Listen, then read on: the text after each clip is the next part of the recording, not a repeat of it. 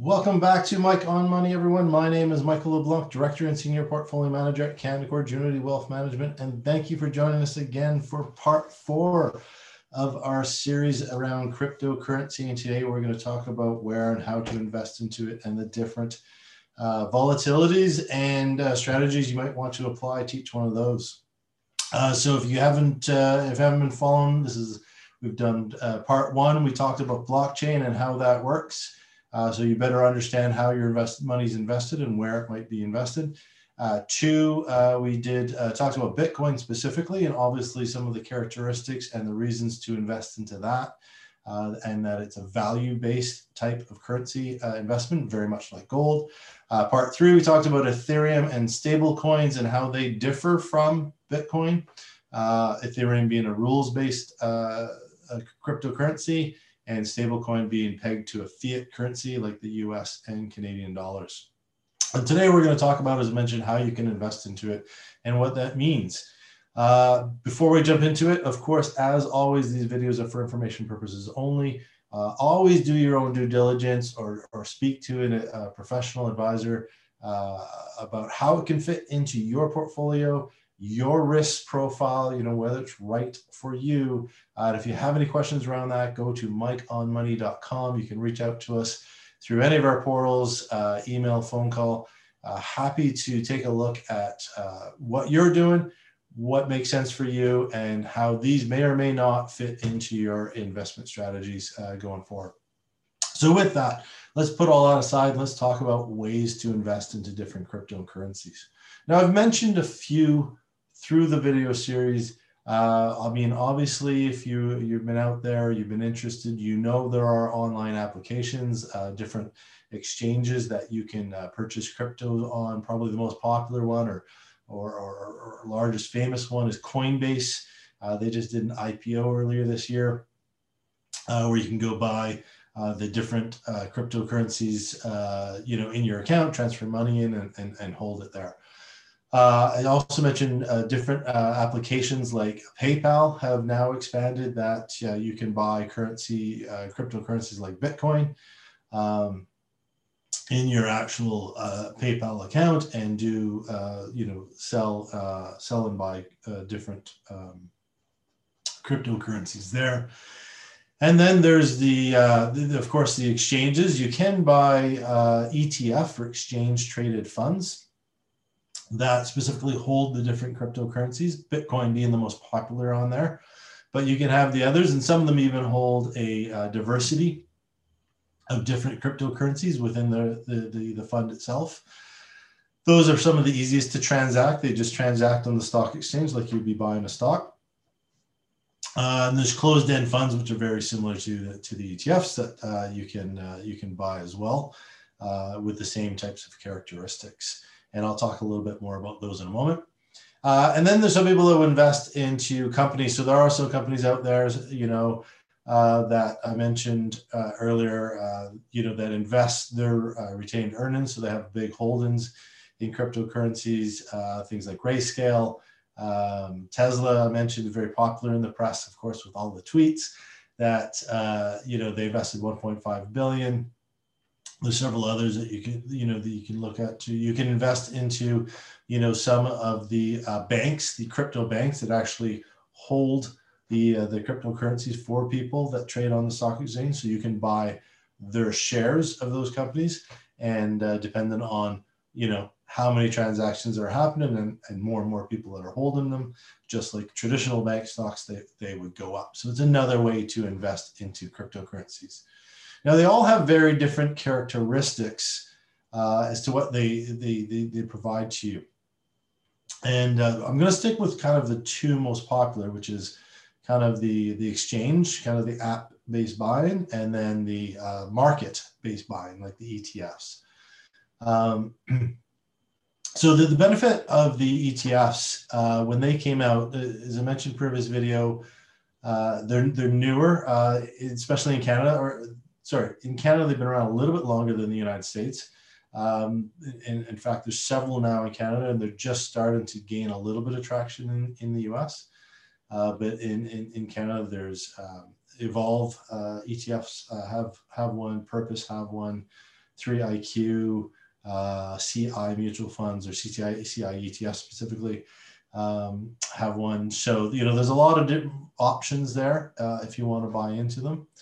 And one thing you got to really remember, so the benefit of that is you can hold them in your investment account, and you can hold them in our RRSPs, and you can hold them in ETFs, which is a big benefit in the sense you can tax shelter them inside the RSP if you want to, or the TFSA.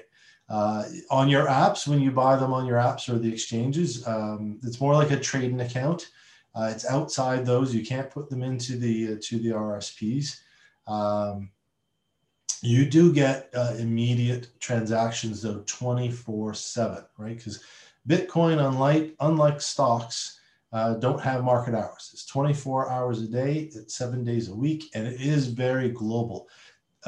Different things around the world are affecting the price of those currencies every single moment of every single day.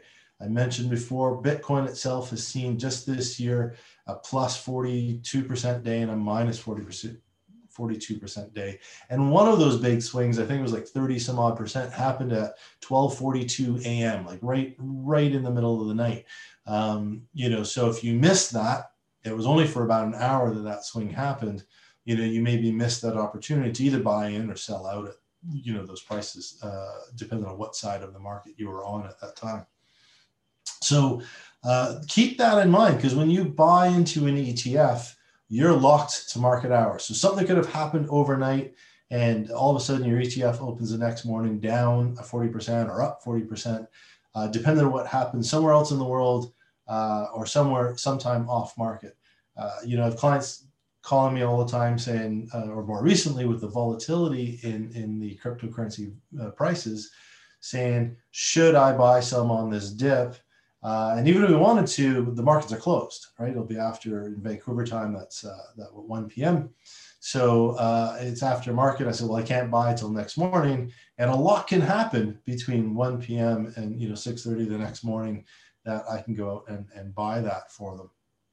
And conversely, you could be sitting around and seeing the prices up, and you want to get out at 3 p.m. in the afternoon or 4 p.m. if you're in Eastern time, and say, oh, but the market's closed, I have to wait till tomorrow morning, and that opportunity could be gone completely. And out of the different types of currencies, if you watch, part 1, part 2, and part 3, they react very differently. Bitcoin being probably the more volatile of the main currencies. By the time you get there the next morning, that opportunity could be completely gone. Or you could be up and then all of a sudden you open way down in your value. So you have to be really careful where you buy it, depending on which currency you're buying and why you're buying that currency. Is it a long-term? As we talked about Ethereum, it's more about growth over a longer period of time, about more adaptation of that rule-based currency movement. And then, Bitcoin, of course, value-based. Although with the supply and demand on that, as we talked about, it's a limited supply out there. That's where you see those really, really big swings. So when you think about the risks that you're buying, so there's a different type of currency, but there's the vehicle that you're using to buy it into. I'm not saying ETFs carry less risk or more risk, but certainly your opportunity to access them is limited, and that could compound your risk depending on what strategy you're applying. And then, of course, holding them on your own.